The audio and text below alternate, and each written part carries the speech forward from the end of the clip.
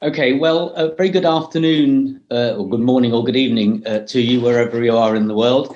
Welcome to this LSE Festival 2021 event entitled How Can Policy Makers Use Behavioural Science?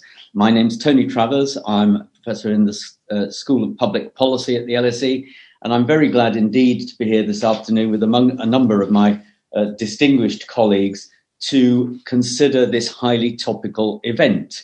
I'll say no more at the beginning before I introduce my speakers than there has clearly been an enormous uptick in interest in the way in which public policy and indeed government is influenced by behavioural science in recent years.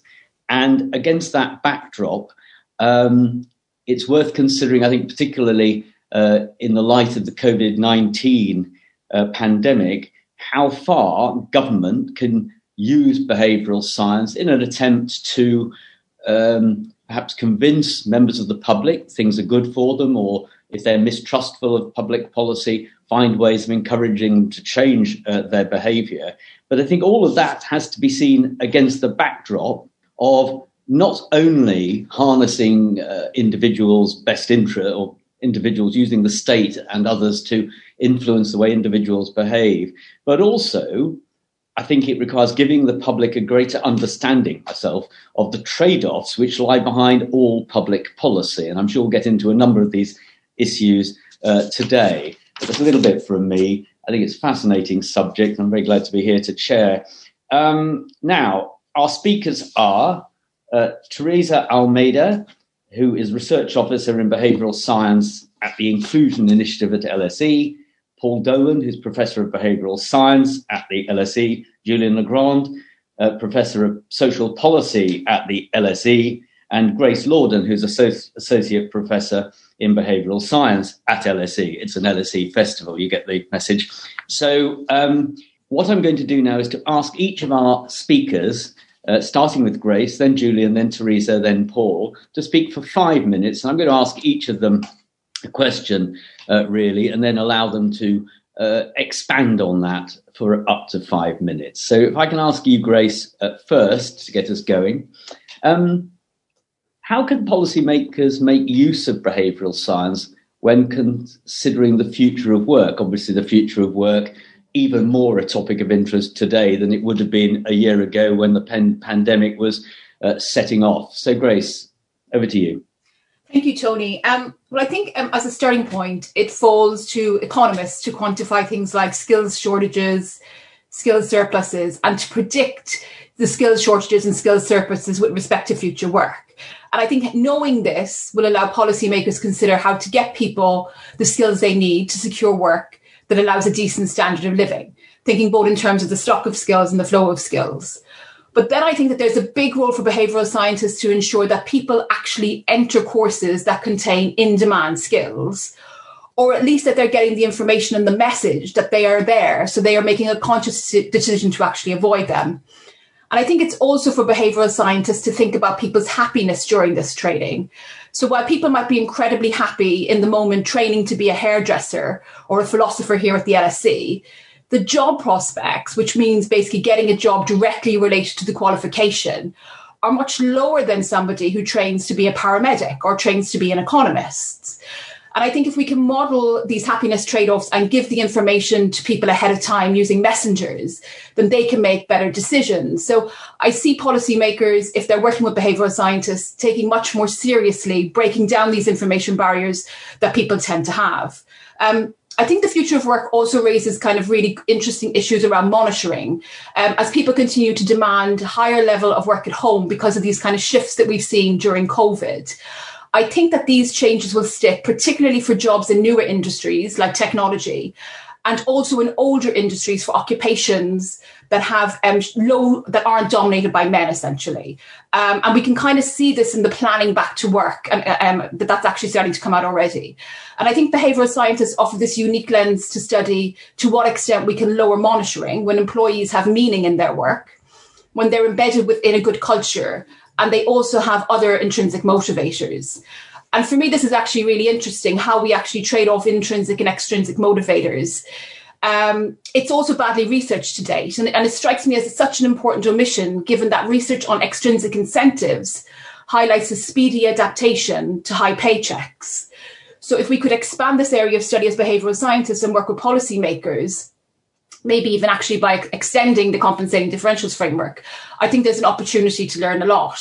I think finally, behavioural scientists really have a role in helping policymakers understand how individuals form preferences over occupations. You know, I'm a woman who studied computer science, and I would love to see more girls pursuing this degree, not because you're happy while you're studying computer science and not because they'll end up in a job of computer science, but because of the doors that it actually opens relative to other qualifications. And I would like behavioural scientists to help policymakers understand how differential time preference stops people from poorer backgrounds going to university, and how this can be overcome through readdressing costs and benefits in the present day.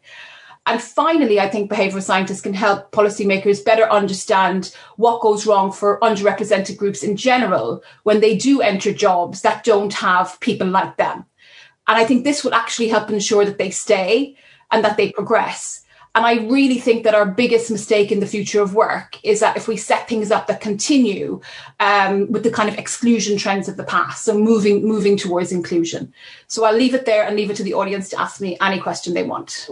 As you've been admirably brief, can I ask you one before we move on? Which is, I absolutely get the point you're making, but I suppose looking into a very radically changing labour market, I mean, it was already changing before the pandemic. It's now going to change very radically indeed. I suppose it puts an onus not only on delivering the kind of understandings, and therefore potential benefits to those who would, be influenced by in the way you described, but in a sense on the part of those who are trying to use behavioural science to understand where the market economy is going. I think is the big challenge at the moment, isn't it? Because we're, the whole range of jobs, I'm not entirely certain we do know. I agree with you, Troy. So I think it's impossible to predict the future, and it's impossible to predict what the new jobs are going to be.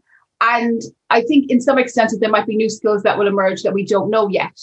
But I think what is very possible is to look to see what skills are actually in decline and what have been declining in value for a long time. So we stop investing in those.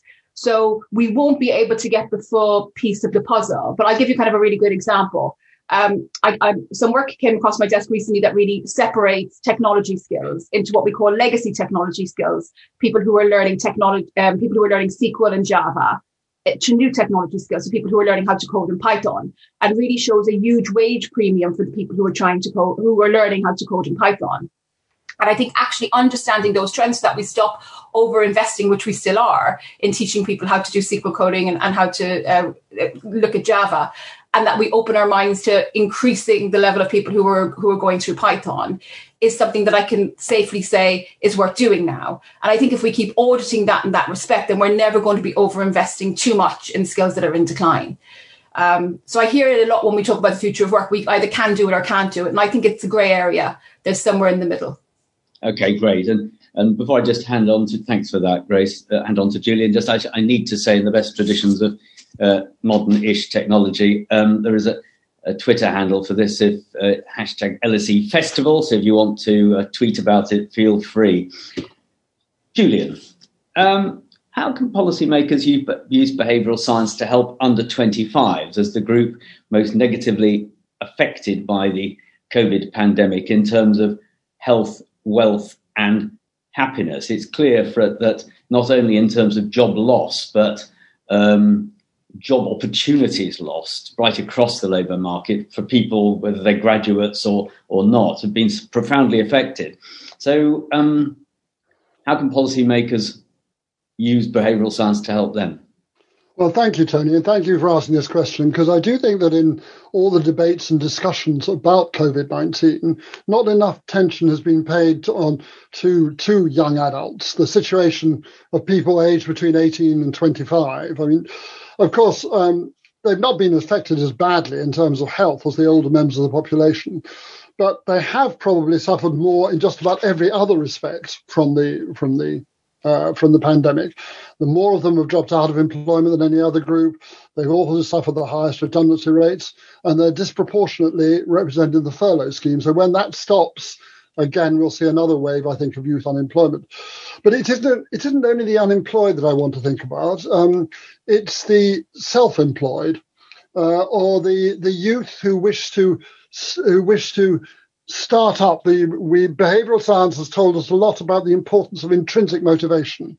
And it's very important, and that intrinsic motivation has essentially been stifled by the COVID-19, and I suspect will be stifled by the recovery too. I think the recovery is going to go a set of conventional measures that will lead to a rather slow increase in conventional employment or the kind of employment that Grace has just been talking about, but not a great wave of new startups and self-employed. So I'm rather keen to encourage that as our next step forward. Now, how do we do that?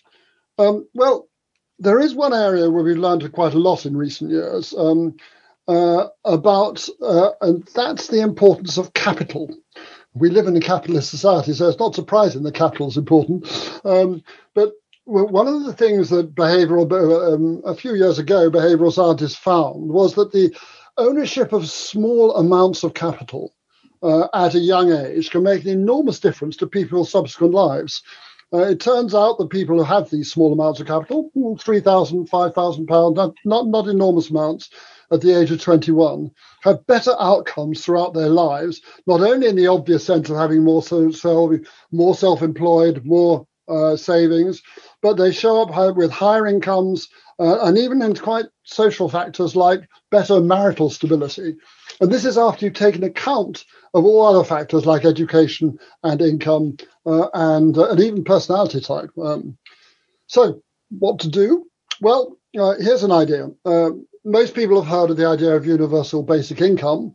Well, what about universal basic capital?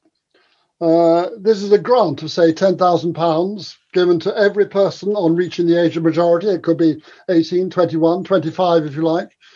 It could be spent on anything, or it could be restricted to pay for education, starting a business, which I would be particularly keen on, or down payment on a house. And you'd fund it by an inheritance tax. Not as fanciful as it sounds. It's been suggested by a number of people.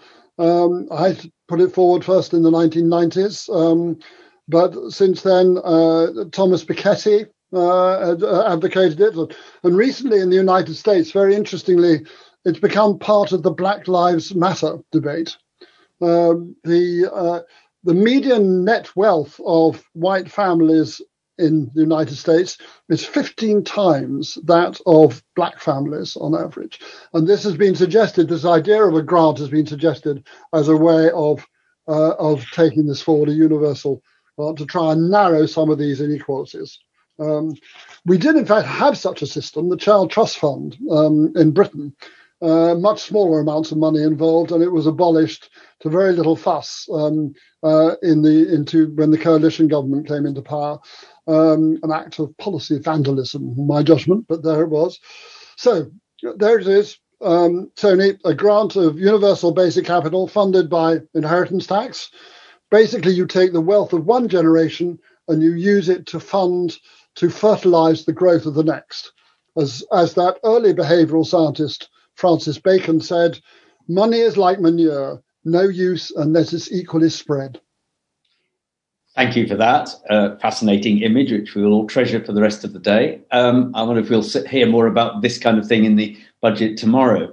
Can you give us a sense, Julian, as to what level of inheritance tax or any kind of tax on those who've got wealth you would imagine that it would, or scale of tax? I'm not in detail. Is it a big slug of inheritance or a sort of medium-sized to smaller slug? Well, it would raise about 6 billion. We need about £6 billion every year. So now I don't have the figures immediately to hand for inheritance tax. So I think it's around 15 billion. It raises. So the amounts that involved, no, it's not as much as that. It's not as much as that. But it's an order of magnitude issue. It doesn't mean that, in a sense, all inheritance has to be taxed. It's just an increase in the tax that already exists. No, nothing like 100% inheritance taxes or whatever. Okay. No, nothing like that. No. Okay, great. Okay, thank you ever so much for that. Teresa, are there lessons from behavioural science on individual differences that policymakers should pay attention to? Thank you, Tony. Yeah, I think that's a very interesting question, and there's probably two parts to it. I think the first part is, what lessons do we have from behavioral science now? And I mean, we're obviously living through unprecedented times, and it's going to be quite a long time before we fully understand the economic, social, and health consequences of the pandemic. But what we do know at the moment is the importance of looking at the individual level. And when we do this, when we get to this level of granularity, we really do reveal that inequalities are a combination and a culmination of factors before and during the pandemic that have led to kind of the outcomes that we're seeing now. I think, as Minouche Shafik said yesterday in her event, which was really interesting, COVID has kind of been this revealer of the inequalities in our society. And kind of to give you a couple of examples of the role in behavioral science here, I want to start by talking about what Julian just said around the young people's outcomes. And our own research at the Inclusion Initiative has also shown that under 25s, are more disproportionately impacted in terms of unemployment, redundancies, etc. But this is not a homogeneous group. So actually, when we start breaking this down in terms of the intersection of age with ethnicity, with gender, with geographical location, we kind of get a different and disparate picture of what's going on. We found, for example, in our research here that young Black workers were the most affected group. There was a really interesting study that was published last week by King's, which was the most kind of comprehensive analysis of British attitudes. And I want to say that the positive news here is that they found that the public is generally aware and concerned about inequalities now in a way that's kind of been growing. And especially things like geographical and income inequalities are something that people are concerned about. At the same time, gender and ethnicity are things that are less of a priority in people's minds at the moment. And I mean, behavioral science would talk about saliency and the availability bias as potential reasons for this. But the reality is that these problems are the ones that in behavioral science and also economics research, we're finding are things that really need to be tackled. I think as a second example, we can talk about vaccine uptake. So we know that those who are more likely to suffer from COVID are now being left behind in terms of vaccination. And behavioral science has shown that the personal determinants, so the characteristics of the individual and how they deal with those decisions really impact how we tackle it. So there can't be a catch-all strategy for vaccination.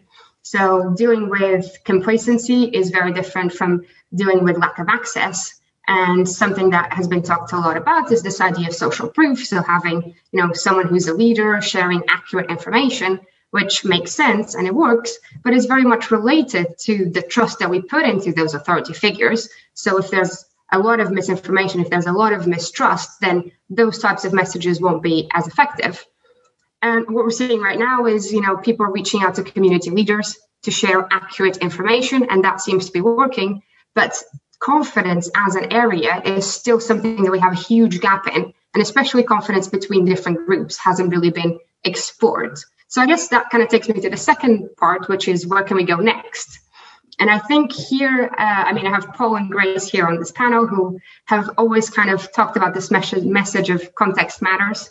And I think hopefully in behavioral science, we're in a position to go a step further now and say, context matters, but individual differences and social determinants really matter as well.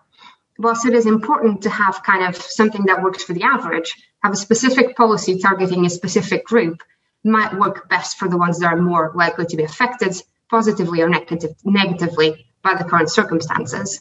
So I guess if I was to kind of give you a take-home message, I would say that we really need to start getting a lot more high-powered, high-quality studies that look into ethnicity, gender, geographical location, but more importantly than that, also the intersection between the two. Because, we know that we can only change what we can measure. And I think whilst we've made some progress here, it's kind of a call for everyone, for both behavioral science and policymakers, to start measuring better and more.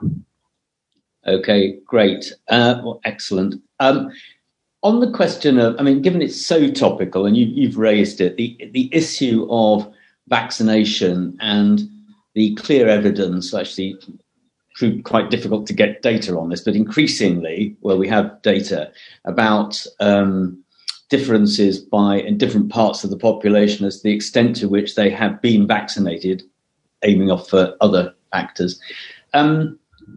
Slightly relates to something I think I said to Grace, which is that some level, the question of how behavioural science operates is, and you've mentioned this yourself, going to have to take account of those delivering the message as well as the message itself. That's what I think I've just heard you say. And I think that is an intriguing, and forgive me, it's new to me, it probably isn't new to any of you, sort of front in all of this, that it isn't simply what the use of behavioural science is, but who is using it and who owns it, presumably, is an important element in delivering the most effective outcomes. Is that what I've just heard?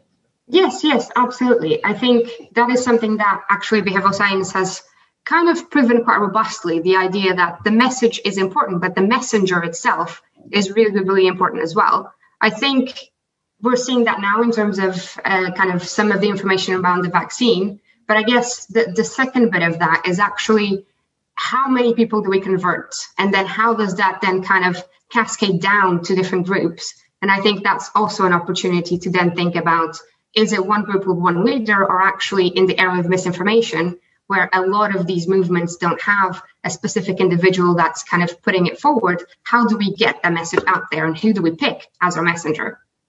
So in that sense, this is going to be the way in which this all falls, ends up, is going to be an important sphere for research by the sounds of it. Yeah, absolutely. Okay, thank you for that. And last but not least, Paul Dolan. How can policymakers make use of behavioural science to improve well-being in the UK? You've written very extensively about this, books recently. So how does behavioural science, how can it help improve well-being? Yeah, thank you. And thank you for asking me that question. I'm going to answer this in three parts. The first is about stories and narratives. Second will be about measures. And then finishing with the processes by which we implement these things. And I'll try and spend about 1 minute on each. We know from behavioural science that we listen to narratives and stories. It's a much more powerful driver of what we do and how we feel than any evidence might be. And so in order to take well-being seriously, we have to have a serious conversation about it. And I think one of the things that's struck me over the last year is that we haven't really taken well-being that seriously. We've, to some large degree, quite rightly, focused on life expectancy, but completely missed an emphasis on life experience. We know that people care about quality of life as well as quantity of life. And so I think the first part of any serious attempt to embed behavioural science and well-being in policy is to take seriously the fact that people care how well they live. It's almost like it's been, if you were to mention the idea that people might need to have some fun, for example, over the last year, that was almost like a sort of luxury good. Well, it isn't actually. It's part of the human condition to want to experience fun.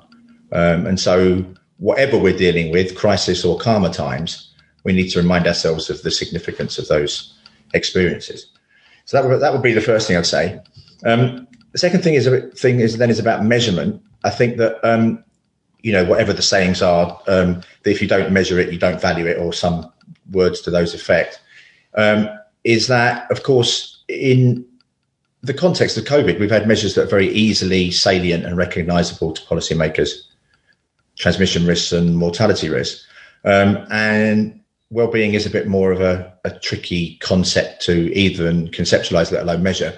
And so we need to do much more to embed good and robust measurements of both life experience and life expectancy. And of course, we've done that to some extent in health, where we've generated quality adjusted life years. We're doing that to some degree now by generating well-being adjusted life years. So I think that's an important advance to measure things better. And to do all of that with the lifetime in mind, I was really struck by what Julian said. That we not only care about inequalities at any one moment in time, but over time. And it's almost like impossible to think about an income inequality or a wealth inequality without looking at the time frame over which those inequalities exist. So I think that requires us to pay much more serious attention to lifetime than we've done and than we do. We've seen pre-pandemic. I mean, in many ways, to pick up on what Teresa said, the pandemic has been a magnification of what was already there. We've seen the last 4 decades of economic growth largely appropriated by older people. We need to start redistributing resources from the older generation towards younger people. And some of the ideas that Julian's outlined, I think, are a really important part of that. And in relation to inequalities, something that hasn't been explicitly mentioned by anyone that's been on so far is the issue of social class. We talk about intersectionality of different attributes, but it's fundamentally associated with social class. You cannot have a serious conversation about lifetime well-being without a consideration of social class, and that's what we need to do much more. We need to have a much more open and honest debate about that post-pandemic, or shaping the post-COVID world, as we're discussing. And then finally, processes. We need to embed some of these principles in practice. I know it's always fills people with horror when you want to say, let's set up more commissions and more authorities and more bodies. But I think we do. I think we've seen how effective in providing advice SAGE has been. We can have a separate conversation about the impact of that. But we've seen how these authorities and bodies can have a significant impact upon public policy. So I think we need a wellbeing impacts agency. We need a wellbeing commission. We need to properly engage with the public. One of the things that I've always been a little bit frustrated about, and I don't really have a good answer to this, is really why there's not much more public demand for wellbeing related policies, because it makes people better off. So there's something missing. There's something we're not doing quite right in bringing the policymakers and the public along together on the journey to improve wellbeing. And I hold myself to account in that regard too. So I think narratives, measures and processes, we're about at the end of this week, we're going to produce a report. We're going to launch a report as part of Shaping the Post-COVID World, written mostly by authors at the LSE that set out some of these issues in a bit more detail. But it's a sort of a call to arms, I think. And it's an opportunity for us to kind of embed some of these into the post-COVID world. Okay, great. I mean, just to build on what you said, I mean, apart from the fact I'm myself quite interested to hear a bit more about wellbeing adjusted life years. We've all learned about QALYs. I'm glad to hear that a new measure is being invented for us all to think about. But are you effectively saying that, I mean, I don't want to put words in your mouth and you won't let me, that in a sense, life expectancy would be an element in a measure of well-being, in a sense that it's a subset, it's something we're all aware of and we can make judgments about that, but there's a sort of greater issue here, which is people's well-being. Would you see that in that way round, sort of? They're not trade-offs. It's the one time you put words into my mouth and they're not bad words. Right. We care. Lives go better when they're happier for longer. So we care about frequency and intensity, and we care about it's essentially the area under a well-being curve, right, from birth to death. You can think of your life as a series of moments that are aggregated over time to the point at which you die. And so your area under the curve will be greater, all else equal, if it has more along the x-axis, more years, or if it has more well-being up on the y-axis. So any measure of well-being ought to be able to combine both of those two elements into a single index.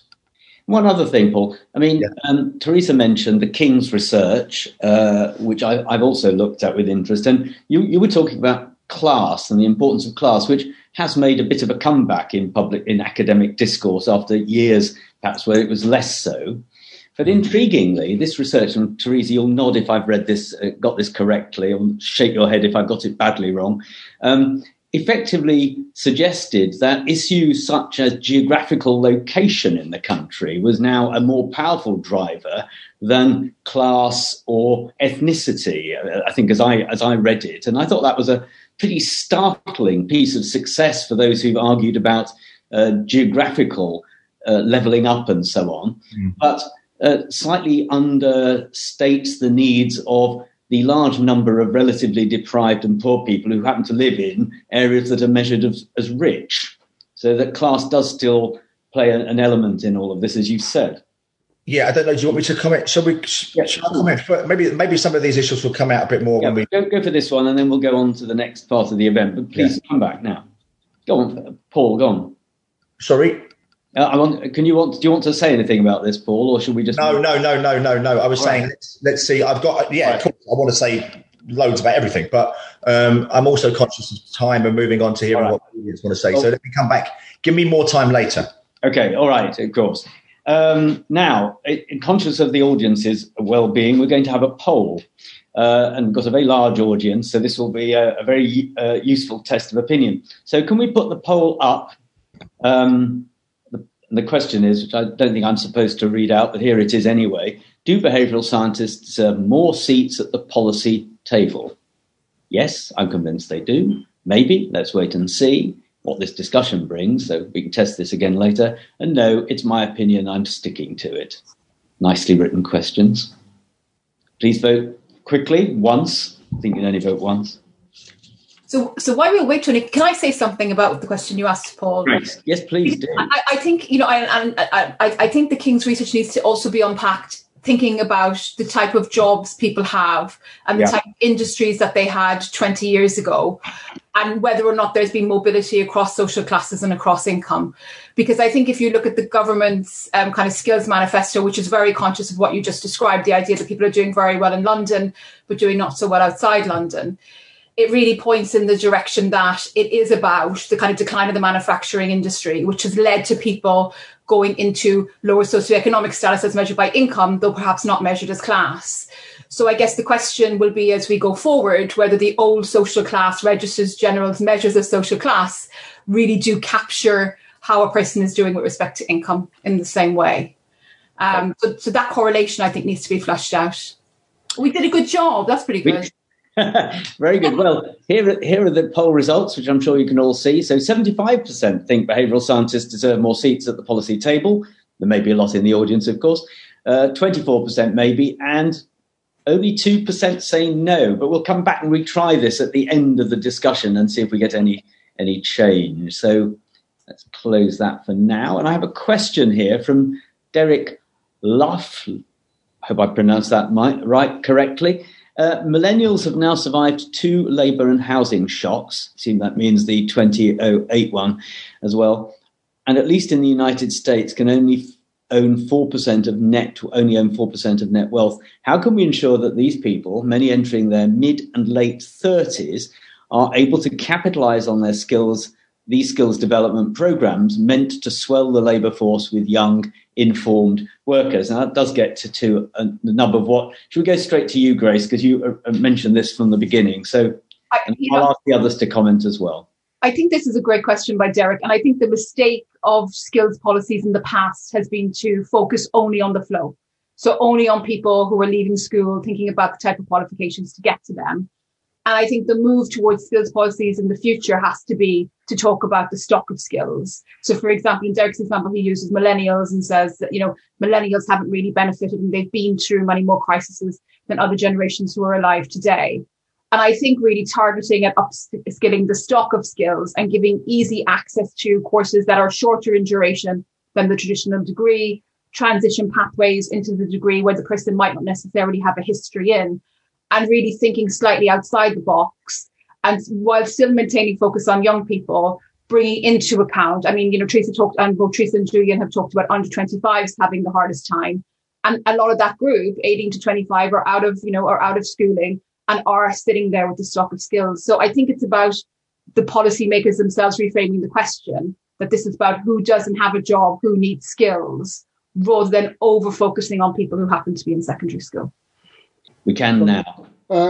I think I wouldn't add very much to what Grace has said, except, again, perhaps we should give some thought to the people who want to retrain and reskill and indeed go become self-employed. And again, I think for all those purposes, again, we have to think about measures for improving their access to capital, their ability to borrow, and access the capital market. I think it would be quite an important element in any recovery plan. Now, Julian, I mean, just to come back on that, because, unless the press leaks, time was when chancellors had to resign if the budget was leaked. Now it's all tried in advance. One of the things that younger people are apparently going to be offered in the budget is more help with mortgages. But you're effectively talking about not diverting, but thinking more about people being able to set up businesses and improve their life standards via work rather than by housing, aren't you? I mean, and it is done, much more attention is given to housing than to work, isn't it?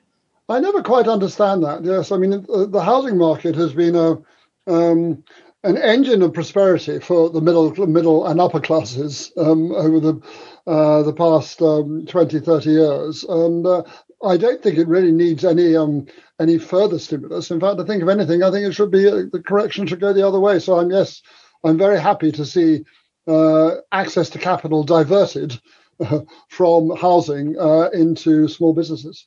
Yeah. Can I ask you a question? Yeah, can I say? Go on, yes, please. Jump in, go for it. Go on. Julian, can I ask you if you think people who are self-employed in the gig economy, for example, kind of doing deliveries and things like that, if they should be protected by the minimum wage? Because at the moment they fall outside of it. And if you actually look at their earnings, it can be somewhere between 20 and 50% lower than the minimum wage. So do you think that there's a role for policy there, or do you just believe in these transfers to allow people to grow their business? I feel ambivalent about this. I've seen all the arguments in favour of they should be part of the minimum wage. They should have and the rest, holiday benefits and so on. But I'm also impressed by the number of occasions that one encounters people who rather relish their freedom or their independence of being self-employed. I mean, particularly, I have to say, Uber drivers. I've never encountered, I've taken a lot of Ubers in my time, and I've never encountered an Uber driver who is desperate to become fully employed by Uber, but they rather relish the freedom they have. Now, that's an anecdote, and I don't have any hard evidence yet. But my feeling is that the drive for self-employment is very profound in much of the labour force, and it ought to be encouraged. Okay, and Paul, thanks for that. Paul. Yeah, I was just going to quickly say that narratives, again, play a significant role in shaping where we've incentivised people to either live or to train or whatever. So we have this obsession with people going to university. We've tried to increase the numbers of people going into higher education, as if the 11 plus has now been moved up to 18. You either go to university and you're a success, or you don't go and you're a failure. This is an opportunity to recast that story and to, again, place greater emphasis on training, apprenticeships. It really frustrates me when we have this conversation about universities, and I know we're all at the LSE, so it's a bit ironic that I'm saying this. We're obsessed with the 50% that go, and with very little attention paid to those that don't, and through that life course, and not just at 18. And the second, in relation to home ownership, again, it's become a story that's what we all ought to be aspiring to. We're not going to change that, and we're not going to change those ambitions unless we recast the story around it. A lot of the well-being benefits that come from home ownership is when if other people don't own their own homes. So there's a massive comparison effect that takes place there, as there is with everything.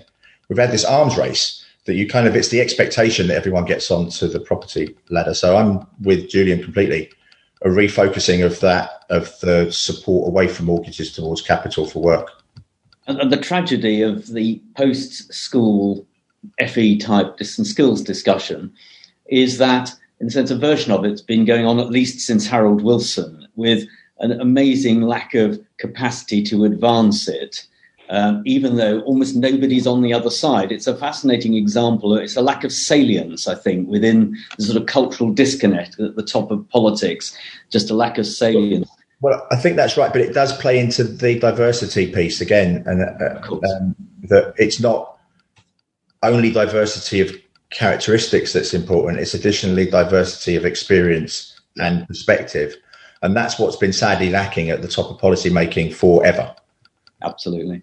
Teresa, you were nodding, and I've left you out so far, which I didn't mean to. Do you want to add anything to this discussion before we move on to the next question? Yeah, I think I'll just add something very quickly. I think on Julian's points as well, in terms of self-employed and the gig economy, it's also important to think about uncertainty as something that people embrace. So some studies on millennials' kind of outcomes at the moment is that they have embraced this idea of uncertainty, it's become part of their identity. So taking that away, will that help or not? I don't think is kind of the right way of approaching it, but actually, what is the minimum level of security that we can give to everyone so that they have a job that is just getting them through the day? Because until we have that base level of society, I think we can't really talk about anything else. And then I just wanted to agree with Paul as well on the idea of who's making these decisions. If they all look the same, if everyone around the room agrees and sees everything from one perspective, we're not going to get very far. So I'm hoping that we not only get people from different social classes, different ethnicities, but also different ages to kind of understand how that impacts them and how they can help their own groups and everyone else.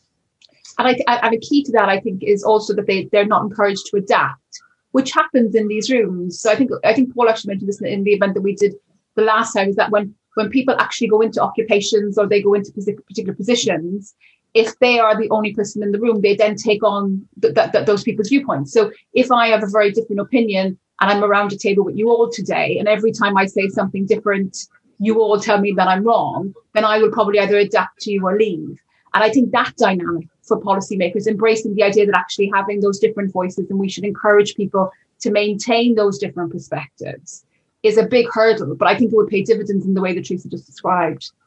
I mean, all of this, to me anyway, suggests the need for, a greater willingness among leading politicians who have an access to voice to make these points, to, sort of debate more of the trade-offs in a slightly more rational way, in order that people can think through how they feel about how they want to be encouraged to live their lives for the better. But that's for another event. Now, Sarah Day has asked, what does behavioural science tell us about why the UK population stuck to COVID rules at the beginning, but gradually lost interest in doing so? And I assume there's research on this. What does this teach policymakers about how to implement public health policies in future? Now, I know you've been writing about this, Paul. Do you want to have a first crack at that one? Oh, God. Okay. Well, actually observing compliance is very different to people's reports of it. So, yeah. I mean, I guess that's the first thing, is that there's not going to be a perfect association between those things. But insofar as people's reports say anything about what they're doing, we know, and this has been said, I won't be saying anything new in this, is that it's related considerably to degrees of trust in the policymakers and in the decisions that are being made. So we saw a massive dip in compliance when the whole Barnard Castle issue happened, and it sort of dipped and didn't quite return to pre-Barnard Castle levels. Those kinds of things are important. But the thing that I'm thinking about is this kind of dichotomy, and it's a polarization issue in a way. I suppose I didn't use this as an opportunity to plug my podcast that's going to be coming soon, but I will now do that, on polarization, the Duck Rabbit podcast coming your way soon. Is that we get into these kind of false dichotomies of seeing the world as either people that comply or they're COVID idiots. And I think that those kinds of narratives are really unhelpful. I think most people for the last year, whatever their views of the measures, whatever their views of the trade-offs being made, have been trying to muddle and manage their way through. And they've been doing that by and large by complying with the rules. Not always and not everywhere. And I think that's the way that people manage their way through this. And I think so. It's easy to get into this sort of sharp distinction to tell a very simple story about people complying or not. and these things happen, and then they change their minds, and then they do something else. It's much more complicated than that. And the real essence of our discussion ought to be at the sort of nuance of people. We know from other literature that most people, but all of us see ourselves as pretty decent, honest people, right? I mean, very few of us tell stories about ourselves that we're not. So we basically, sort of lie and cheat just enough to tell ourselves that we are honest. And of course, various people make different kinds of trade-offs about that.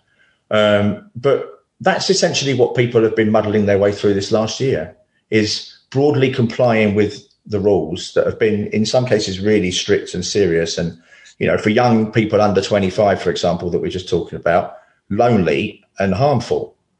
And they've muddled their way through best they can with compliance largely.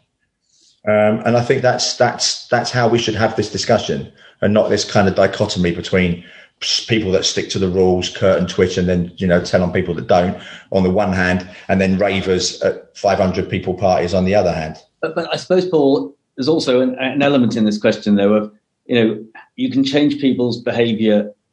I think it's almost common sense, isn't it, that you can make people change their behaviour radically for a bit, but not forever. I mean, in a sense, especially when it's such an unexpected one-off. I mean, nothing quite like this has happened in anybody's life who, didn't live through the Second World War. So the degree of constraint, I think, surely, in behavioural science, at some level, if you change people's behaviour very radically for a while, the chances are there will always be a tapering of impact over time, will there not? I mean, in any sphere of, not just this one. Well, it's an interesting question about the tapering of the behaviour or the tapering of the impact, right? So, because the human condition is remarkably resilient to most of what life throws at us. So there will be a considerable degree of adaptation to most things. So the adaptation processes in terms of impact make the behaviour more likely to stick. But then you've got the behaviour then may not stick as it becomes harder for people to comply. Yeah. So you've got these two forces working in opposite directions. I think what is interesting, of course, in the early stages of the pandemic, and actually at many stages throughout, fear has been a galvanizing motivator of action.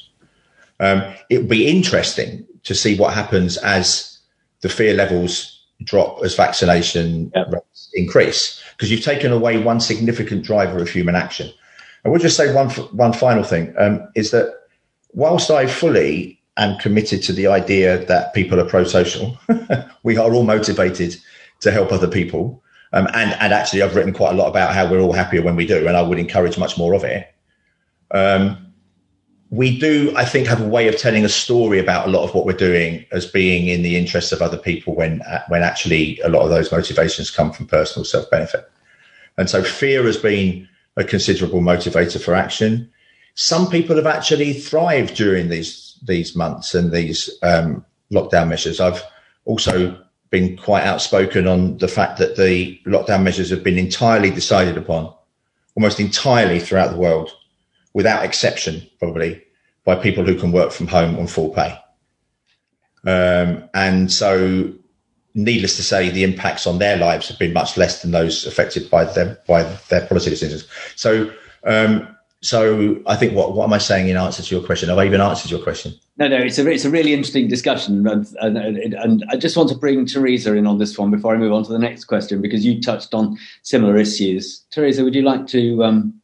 Yeah, I think just to add to what Paul was saying, I mean, when we looked at people's attitudes at the beginning of January, people were generally, the majority of people were pro a new lockdown, and that lockdown coming in potentially sooner than happened. So I think, as Paul said, we have these salient examples of people who are breaking the rules, but the majority of people are following the rules. And it's probably a combination of what stories are easier to be said and what stories stick to everyone's minds about these raves, when probably the majority of university students have not left their residency and actually have tried really hard to comply, even though the health impacts for them are obviously not as big as for older people. So I think empathy, as opposed to fear, could also be an interesting motivator for why people have continued to remain in lockdown, to continue changing their lives. And that message of protecting others, of, doing something, a personal sacrifice because it is for everyone else, has actually worked very well as well.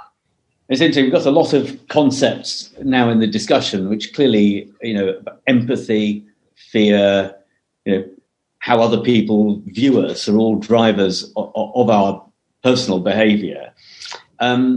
Julian, then Grace. Just relating it to behavioural science again, thinking about the impact of the different measures that have been taking place and their difference on extrinsic motivation and the impact on intrinsic motivation. It'd be very interesting, I don't have any evidence on this, to look at what's happened in Sweden, where you didn't have you had some sort of lockdown, but nothing like but not as strong as ours or most other countries. And it'd be interesting to see whether you've seen the same level of behavioural fatigue there that we've seen here. Yeah, good point. And of course, the measurement of behavioural fatigue is itself an interesting thing. You can feel fatigue, but whether you change your behaviour as a result of it is another matter. Grace. Yeah, I think just to emphasise the point on that we tend to think in binaries, even though that's not what happens. So people weren't compliers or not compliers. And this role of adaptation is really important. But I think Julian, Teresa and Paul covered everything that I want to say. OK, let's move on to a question from Margot Webley. I think most people see the government as responsible for tangible things such as infrastructure, police, teachers, roads, etc. As well-being, on the other hand, is seen as the private responsibility of individuals. Now, how can we change this? Now, I think that you, Paul, and others at the LSE have started to try to change issues.